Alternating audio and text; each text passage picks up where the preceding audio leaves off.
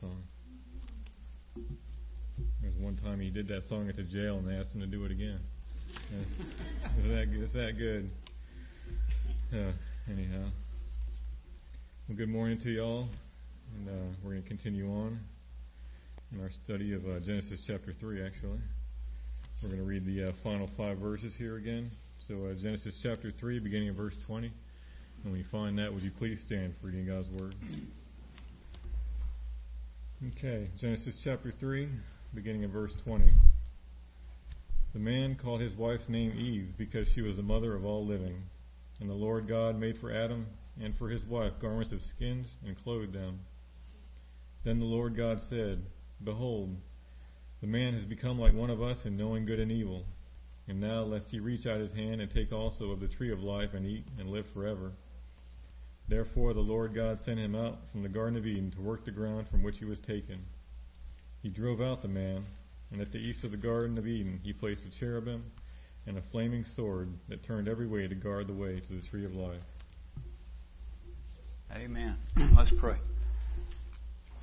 Father, again, Lord, we are grateful to be here today.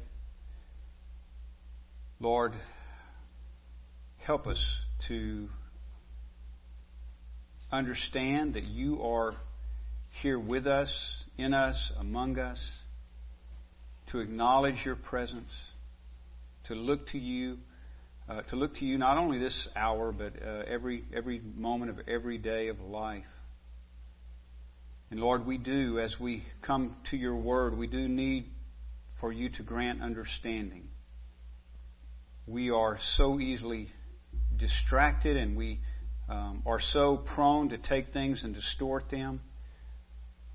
But Father, we pray, enable us to be attentive, open our hearts to your truth, grant to us understanding that we may make right application, and we pray empower us to live it to your glory. We ask these things in Jesus' name. Amen. Amen. Be seated. Y'all bear with me one moment here. I'm noticing I've got a really weak battery here. So let me change this out real quick. It only takes a second. All right. Apologize for that. Don't get far without power when you're using a wireless mic, or a wired one for that matter. So that's just a good sermon illustration there. We need power. If we're going to do what God calls us to do, not a 9-volt battery, but we need the Holy Spirit empowering us. And speaking of that, let me do something a little unusual here, because I had some application from last week. And so I'm just going to read this to you, what I had written down, or typed actually, but I'm just going to read it to you. But I wanted to do this because remember last week we were talking about the consequences of the fall, and we focused in on, and this will help us with context for today too, because just kind of help us remember where we were. But we spent quite a bit of time on how the relationship between man and woman was destroyed, or severely injured, I guess we could say.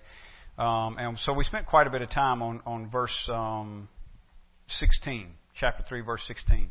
And today, by the way, we'll be looking a little bit more at how, because of the fall, the relationship between man and God is destroyed. So last week was, horizontally, the effects of the fall, consequences of the fall, horizontally, man to man, or, by that I mean fellow human beings, specifically man and woman, or even, you can even be a little more specific in application with that and say man and wife. There's problems between husbands and wives because of the fall. So, and this week it'll be more vertical. We're talking about our relationship to God. So here's some application for last week, okay? As far as the consequences of the fall, specifically what I have in mind here, too, is verse 16. Look at the latter part of the verse. This is God speaking to the woman. Your desire shall be for your husband, and he shall rule over you. And I spent quite a bit of time explaining that last week. probably why I didn't ever get to the application I'm going to give you now. But your desire shall be for your husband, and he shall rule over you. The idea there is a struggle for power, basically. God has created man as, we've been using the term head or headship. There is, the Bible teaches male headship in the family. All right, so basically what he's saying here to Eve is your desire shall be for your husband, meaning that you will try to overtake him. And these are consequences that not only affected Eve, but every woman and man since then. Your desire shall be for your husband, meaning you shall try to overtake him. And then he says, and he shall rule over you. And the idea there is not just as head, like in a good way, the leader, but the idea there is in a bad way. In other words, he will abuse his headship. You will try to overtake him, and he will try to suppress you. It's a bad thing. Both things are bad things, that are consequences of the fall. So, but we're going to see, we'll get to talk more about this today as well. But the reversal of those things in Christ, those bad things. So we don't want to think, oh well, there's just hope. We're on this side of the fall, and this is just the way it is. There's this power struggle. There's no hope. No, there is hope. The effects of the fall are reversed through the reconciling work of Jesus. When I'm talking about His work, I'm talking about His life, death, and resurrection. Okay, what He did in His atoning work. The effects of the fall are reversed in the reconciling work of Jesus. All opposition to God is put under His feet. Think about the serpent here and the God cursing the serpent. All opposition to God is put under the feet of Jesus, who is, by the way, the serpent crusher. Right? That's verse 15. I will put enmity between you, the serpent, and the woman, and between your offspring, that is the seed of the serpent, and her offspring. In other words, all mankind. He shall bruise your head, that is, the serpent shall bruise the head the seed of the man, or seed of the woman, shall bruise the serpent's head. He shall bruise your head, and you shall bruise his heel. That is, the serpent shall bruise the heel of men. And the ultimate fulfillment of that, of course, is played out between Satan and Jesus. He shall bruise your head, you shall bruise his heel. Satan bruises, as it were, this is a picture, a prophetic picture. Satan bruises, as it were, the heel of Jesus by having him murdered. All right? Crucified. But all of that is part of God's plan, right? And Satan doesn't realize that he's actually helping along his own undoing. And so, what does Jesus do? In Jesus' life, death, and resurrection, He crushes the head of the serpent. So ultimately, that prophecy is fulfilled in Jesus. He shall bruise your head. That is, Jesus shall crush Satan, and you, Satan, shall bruise his heel. Satan gets a temporary, what seems to be a victory. It turns out not to be, but at least temporarily it seemed to be a victory when Jesus is murdered and put in the grave. He bruises the heel of the seed of the woman, and that seed is Jesus. All right, so this involves a progression. Now, I'm talking about God putting all of His opposition under the feet of Jesus involves a progression. And the last or final enemy to be put under His feet is death. That's 1 Corinthians 15, 25, and 26. For He must reign until He has put all His enemies under His feet. And verse 26 says, the last enemy to be destroyed is death. 1 Corinthians 15, 25, and 26. So the last enemy to be put under His feet is death. Yet even now, aspects of Jesus' victory are to be realized by all who trust Him. At present, because of the redeeming work of Jesus, the relationship between man and woman has changed, and Christians should be living the new reality. The newest new reality.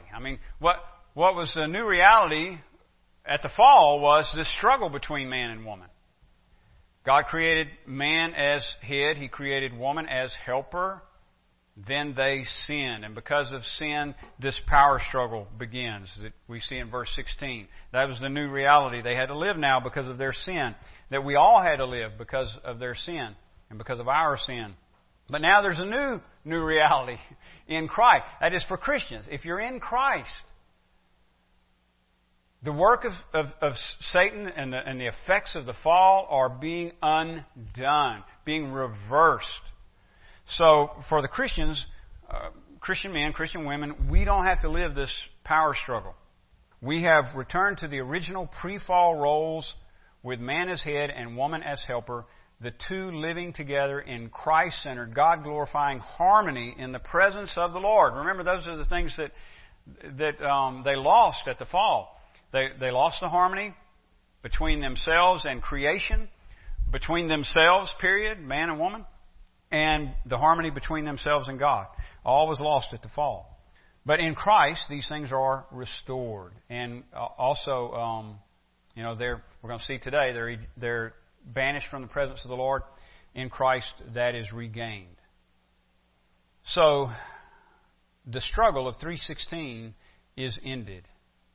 In Christ, women should submit to the headship of their husbands, and men should love their wives, caring for them with Christ-like leadership marked by humility and gentleness. Now, that's some of my own description there, but it's biblical, and you can read it in Ephesians 5, where Paul spells it out pretty much with that kind of terminology. All right, so here's just a few little words for application. A word, first of all, to single Christians. Because you might be thinking, what has this got to do with me? We're talking about husband and wife here. Well, there are still roles, even in, just for men and women in general, which I'm not going to get into all that, but just want to mention this about that. The distorted relationship between men and women is corrected in Jesus. This applies not only to married couples, but also to men and women in general, though it works out differently. So, for example, you heard me mention the word submission a moment ago. Women should be submitted to their husband. Wives should be submitted to their husband. But you're not. That submissive role doesn't exist between you and another man.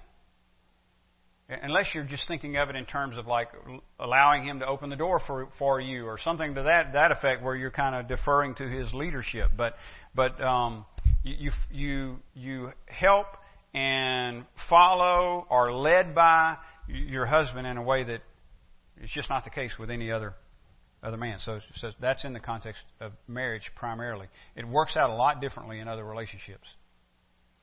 So an application, regardless of society's views regarding male and female roles, Christians are to act in accordance with our Christian identity. Our attitude and conduct toward members of the opposite sex must be godly, whether they are believers or unbelievers. So you see what I'm saying? We don't project anything onto them. This doesn't mean that we impose some role upon them. But it does mean that we must fulfill our own role. So we just conduct ourselves in a godly way, and that applies to married couples. It applies to singles. We deal with the opposite sex according to the way we're taught to in Scripture. We've got certain conduct that is considered godly. Secondly, a word to Christian married couples. Believing spouses should no longer live out the power struggle that resulted from the fall. Now, don't get too discouraged here, because, that is where we should be. But as I said, all of this is a work in progress, and we are being sanctified. In all things, this, other things as well, we are learning to come in line with God's Word, to live out God's Word. So if you're thinking, boy, my husband and I or my wife and I are not doing a very good job of this, well, we need to get there. It needs to be a goal. But don't get discouraged, because we're not there. There's a process going on, a learning process. So the power struggle should not be happening between Christian husbands and wives. Again, I mentioned Ephesians earlier. Here's Colossians 3:18. Wives, submit to your husbands as is fitting in the Lord. Colossians 3:19. By the way, also, as I mentioned earlier, Ephesians 5 and 6:1 would be another place to go. And then husbands, Colossians 3:19. Husbands, love your wives and do not be harsh with them. So in Ephesians 5, he says, love your wives as Christ loved the church. In Colossians 3:19, he says, do not be harsh with them. That's what's happening in Genesis 3:16. He shall rule over you. He's describing harshness. But now we're in Christ, and Paul is saying, don't be harsh with your wives. Lastly, on this, a word to Christians who are married to unbelievers. Just some simple application here. Your responsibility is not to save your spouse. Number one. And no more than we have responsibility to save anybody. We want to reach them for the gospel, with the gospel. Of course our goal is that they would be saved, but we don't do it. God does that. It is not and here's secondly, it is not your responsibility to fulfill your spouse's role. I've seen this multitudes of times where a Christian is married to an unbeliever, and I guess this is probably usually in the case of a woman. In other words, a Christian woman is married to an unbelieving man, and she tries to be the head of the house, spiritual head of the household. She's trying to fulfill his role. Well, there is a sense, obviously, that she's going to be the spiritual leadership of that family because he's not even saved. But that will be done by fulfilling her role, if that makes sense, not by trying to do his. It is not your responsibility to fill your spouse's role, not whether you're a husband or a wife. There will be a relationship void unless and until they come to Christ in faith. That void's going to be there. You can't fill it. And it's not your responsibility to fill it. Your responsibility is to fulfill your God-given role for the glory of God. Seek the good. Here's how you do that. Seek the good of your spouse by being committed in word and deed to glorifying God. This doesn't just mean witnessing and testifying. It means obeying God by fulfilling your part. That means doing what God has instructed you to do in the pages of Scripture. So, in other words, you just live godly. Live out a godly life. That's our call. For the husbands, love your wives as Christ loved the church. So that's what we're called to do. If your wife is a believer or if she is an unbeliever, love her as Christ loves the church. Love her. Don't be harsh with her. Wives, submit to your own husbands as is fitting in the Lord.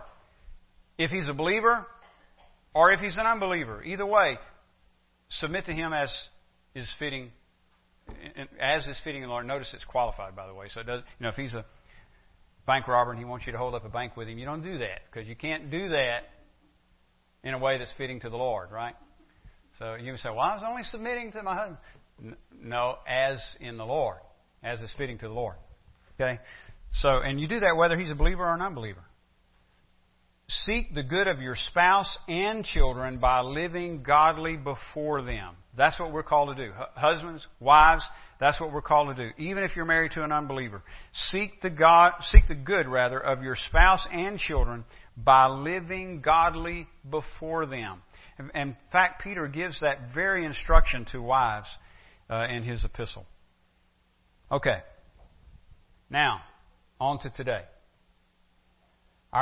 This is just kind of summation of the main point in today's text, verses 20 through 24. I know you're thinking, we're never going to get out of chapter 3. We're never going to get past the fall. I told you it had consequences. All right? So, but Lord willing, since we're overcomers in Christ, Lord willing, next week we'll be in chapter 4, and it probably from this point on is going to move more rapidly than we have through the first 3 chapters, because this is really, really foundational. These first 3 chapters. Okay, so our main point for today: our rebellion against God has separated us from God, but there is hope because of the grace of God. So let me lay some emphasis on that first part again, because that's really where we're at in Genesis 3, verses 20 through 24. Our rebellion against God has separated us from God. Our rebellion against God has separated us from God. But now, there's a hint of hope even here in Genesis 3. Now we know, of course, you read the rest of the Bible and you get the full story and you say, oh man, there is, thank God, there's hope for sinners because of the grace of God. But there's even a hint of it here in Genesis 3. So that's why I'm including that, and I'm going to show you how that works out. Our rebellion against God has separated us from God, but there is hope because of the grace of God. And there's only one hope, by the way. I'm going to give you the end of the story right now. There's only one hope, and it's Jesus. There's no other hope.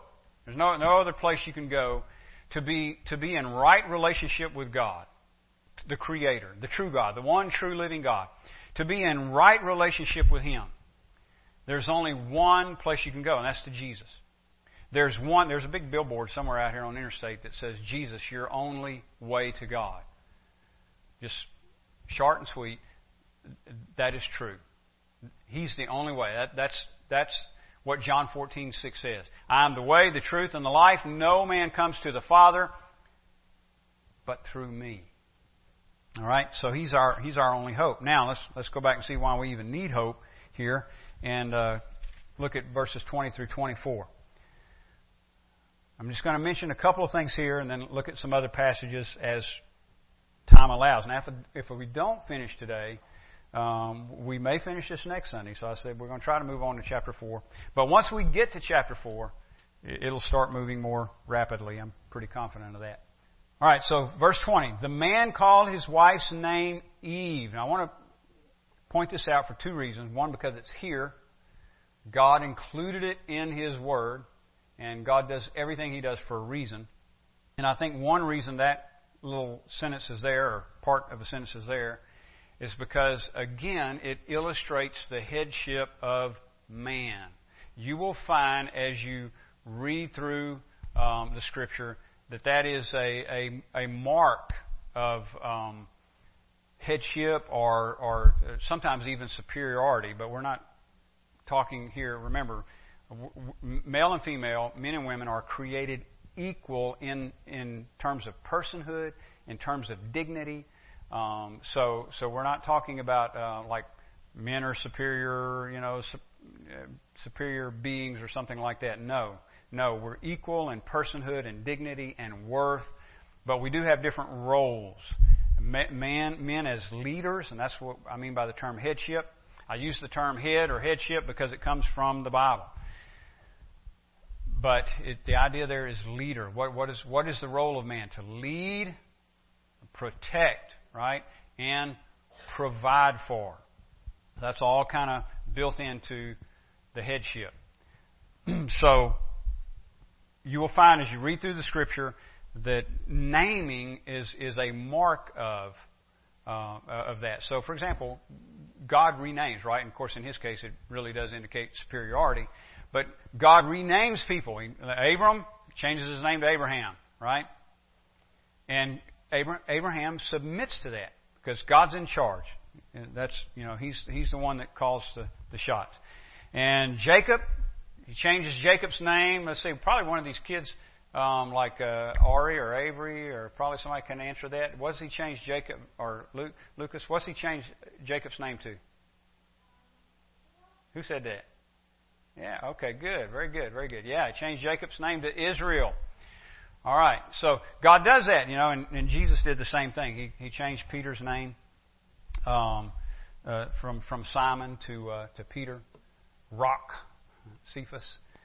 So that's a mark of headship, all right? So I think that's one reason it's included here. Earlier on, we saw that Adam named all of the animals. God brought all the animals before Adam, and Adam named them, and that was part of His dominion over the animal kingdom, an expression of His dominion over them. So then the man called his wife's name Eve because she was the mother of all living.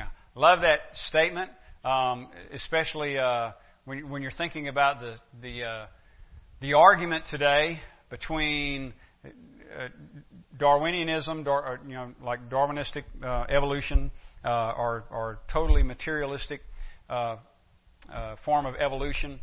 When you're thinking about that versus what we're seeing here in the Bible, the scriptural account, God creating everything.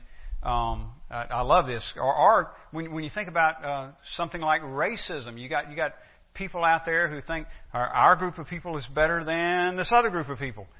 Well, I hate to break it to you, but we all have the same parents. Eve was the mother of all living. It's awesome, isn't it? Paul says in Acts 17 that we're all made from one man. I think the King James there says one blood. We come from one blood. From one blood, God made all the nations. So I was saying a moment ago, when we're thinking of men and women, we shouldn't think in terms of superiority. Well, we shouldn't think that in other cases either, like in terms of ethnicity or something like that.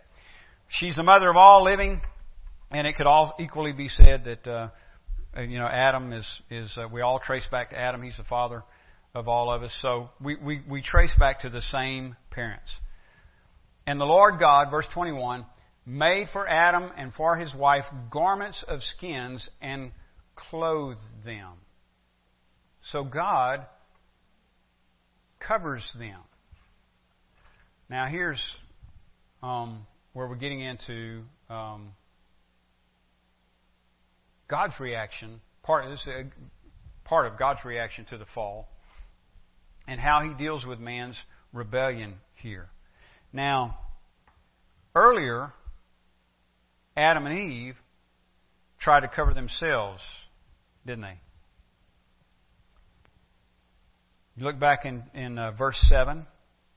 After eating of the fruit of the tree of knowledge of good and evil, verse 7 says, Then the eyes of both were opened, and they knew that they were naked, and they sewed fig leaves together and made themselves loincloths.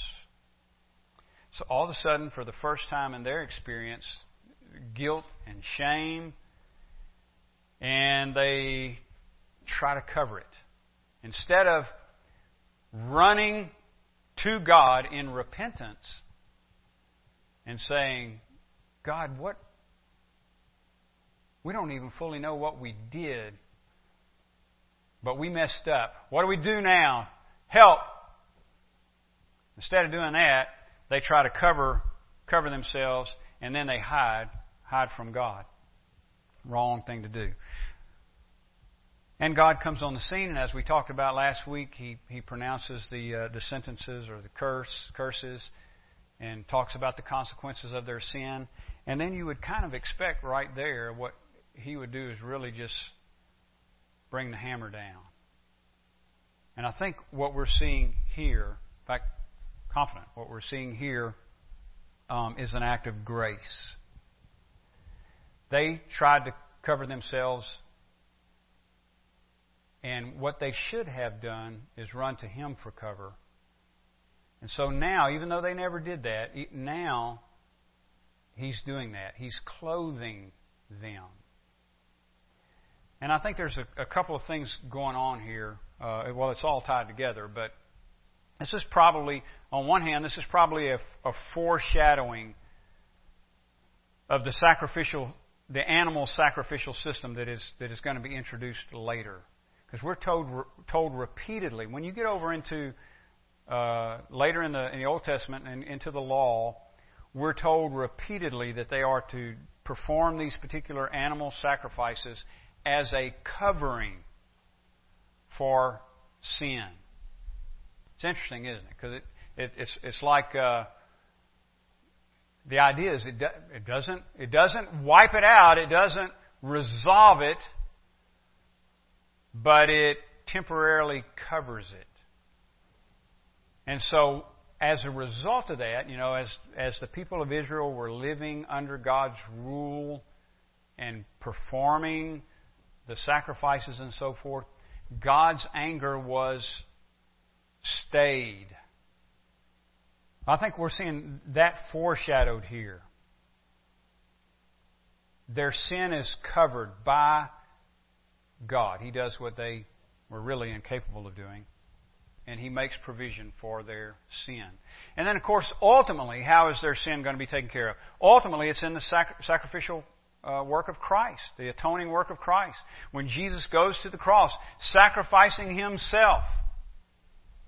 And so that's foreshadowed here as well. In other words, they failed in providing for themselves. They failed in handling their own guilt and shame. And so God graciously sends His own Son into the world to die for us, to pay the penalty in our place, so that whoever believes in Him should not perish but have everlasting life, right? Because in Christ our sin is dealt with, not just temporarily covered, but permanently dealt with. So we are clothed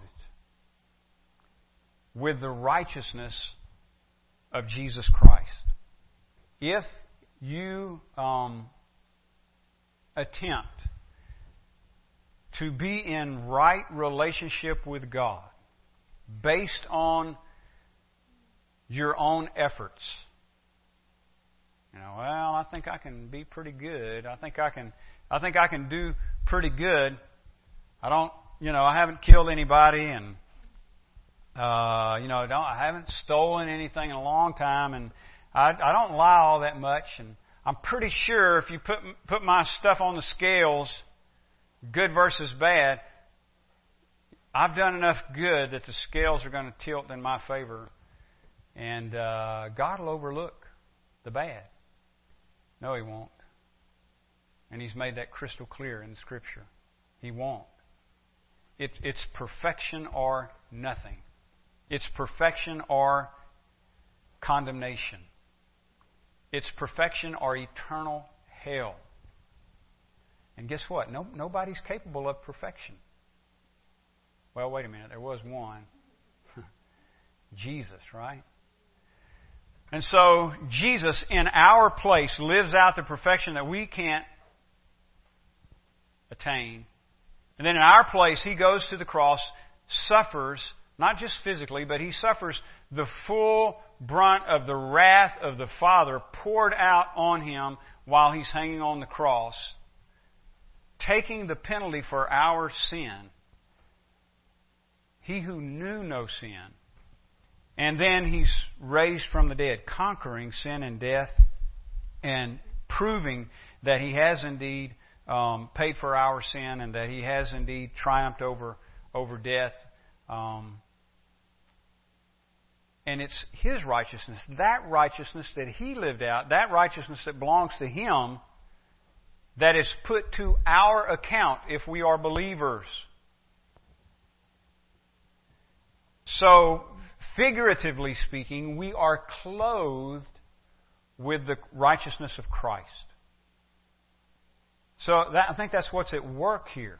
In one sense, verse 21 is foreshadowing the whole sacrificial system which operates as a covering for sins and which, by the way, is itself foreshadowing the work of Christ, which would take care of sin. And in another sense, verse 21, on the other hand, is also foreshadowing the work of Christ, when we are clothed with His righteousness. So verse 22. Now, I'm going to do this real quick because I want to spend more time on it. So we'll have to do that, Lord willing. We'll have to do that next week, because I want to take you to some places in the New Testament and show you how all this plays out. So for now, verse 22, Then the Lord God said, Behold, the man has become like one of us in knowing good and evil. There's a new understanding now that man has that spells out trouble. Now, God goes on to say, Now lest he reach out his hand and take also of the tree of life and eat and live forever. Most translations leave that as an unfinished sentence. And you're wondering, Okay, what? What if he does that? What will happen? Well, he doesn't tell us, but even by the fact that the sentence is unfinished, it lets us know that the result would not be good. So now that man is a sinner, man and woman, now that they are sinners, God knows that it is not good for them to live forever in that condition. So He says, therefore, verse 23, the Lord God sent him out from the Garden of Eden to work the ground from which he was taken. He drove out the man. Now notice that language there. First he says, He sent him out from the Garden of Eden. That's the home God created for them. I mean, where they had absolutely everything they needed and more. I mean, everything you could dream of. They had it. And now He's driving them out of there to work the ground. Now they got to toil and labor for food where it apparently was just readily available for them in the garden. And then verse 24, He drove out the man. Again, putting emphasis on that. Banished. That is, He is banished from the garden. And at the east of the Garden of Eden, He placed the cherubim. It's just an angelic being. He placed the cherubim and a flaming sword that turned every way to guard the way to the tree of life. So what He's done is drive the man out, man and woman, mankind, drive the human beings out of His presence. Now this is the main thing I want us to get today. Because of our sin, we are separated from God. Or you use the term alienated. Because of our sin, we are alienated from God. Sin separates us from God because God is holy. And He cannot tolerate sin. In Romans 5, Paul uses language like this to describe what happened. Sin came into the world through one man, that is Adam. And death through sin. Death spread to all men. Many died through one man's trespass. The judgment following one trespass brought condemnation. Because of one man's trespass, death reigned through that one man. One trespass led to condemnation for all men. By the one man's disobedience, the many were made sinners. By a man came death. In Adam, all die. That's Romans 5. That's just from a few verses. Romans 5, verses 12 through 22. That's the effect of the fall. Alienated. Sin, through one man, sin came into the world. Death through sin. What is death? Well, ultimately, it is to be separated from God. So through one man, we're separated from God. Well, because in Adam, all die. Because it spread, verse 12 says, Romans 5:12, it spread, death spread to all men. So even though we're reading here about the rebellion of Adam and the consequences that Adam and Eve faced, the repercussions still go on today. Because it affected not only Adam and Eve, but all of their progeny. All die in Adam. And what does that mean? Well, primarily it means we're all separated from God because of sin. That's why David says that the psalmist, King David says that he was conceived in sin. He's not saying there was something sinful about my conception. No, he's saying at conception is the idea. At conception, I was a sinner. We're conceived in sin, separated from God. Sin separates us from God. Rebellion separates us from God. But there's hope. Remember our sentence? Our rebellion against God has separated us from God, but there is hope because of the grace of God. And that's why we're getting these little mentions of God clothed them. Or back in verse 15 when he talks about the serpent crusher who will come and bruise the head of the serpent. That's why we're getting these mentions, because God, even with the pronouncements of judgment, God is already speaking about coming hope and clothing us. So the bottom line is this. Our sin has separated us from God. And the consequence for that is eternal death, which means eternal separation from God.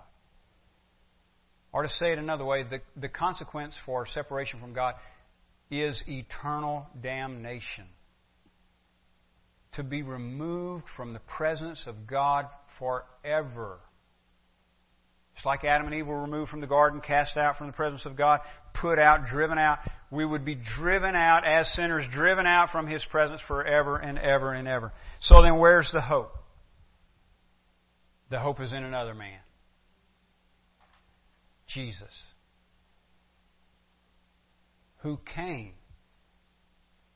to reconcile us to God through His righteousness, through His life, His death, His resurrection, and putting His righteousness to our account. Through the work of Jesus, we are reconciled to God. Through faith in Jesus, that is trusting in Him, believing that He did what He came to do, and trusting in Him for forgiveness of sins and for eternal life. Through trusting in Him, we are reconciled to God. So, every one of us comes into being alienated from God, banished from God, but there is hope, and our hope is Jesus. So the question is, for us today, all of us, am I trusting Jesus? Am I trusting Jesus to be reconciled to God? The question is not whether or not you need to be reconciled. Everybody needs to be reconciled. Not everybody knows they need to be reconciled, but everybody needs to be reconciled. The question is, are you trusting Christ for forgiveness of sins and for eternal life? Jesus said, I'm the way, the truth, and the life. No man comes to the Father but through me. Would you stand, please? I ask you to consider those things as we dismiss. And, of course, I would hope that if there's anybody in this room today who doesn't know Jesus as Lord and Savior, that you wouldn't even leave here, I would hope, without settling that. But even if you do, I encourage you to keep thinking on it. Go to God's Word. Seek Him. Read, first-hand experience. Read the Gospels, the book of John, the book of Mark. Meet Jesus and surrender to Him. We're going to dismiss with a word of prayer. Brother Freddie, would you mind leading us in prayer, and we'll be dismissed.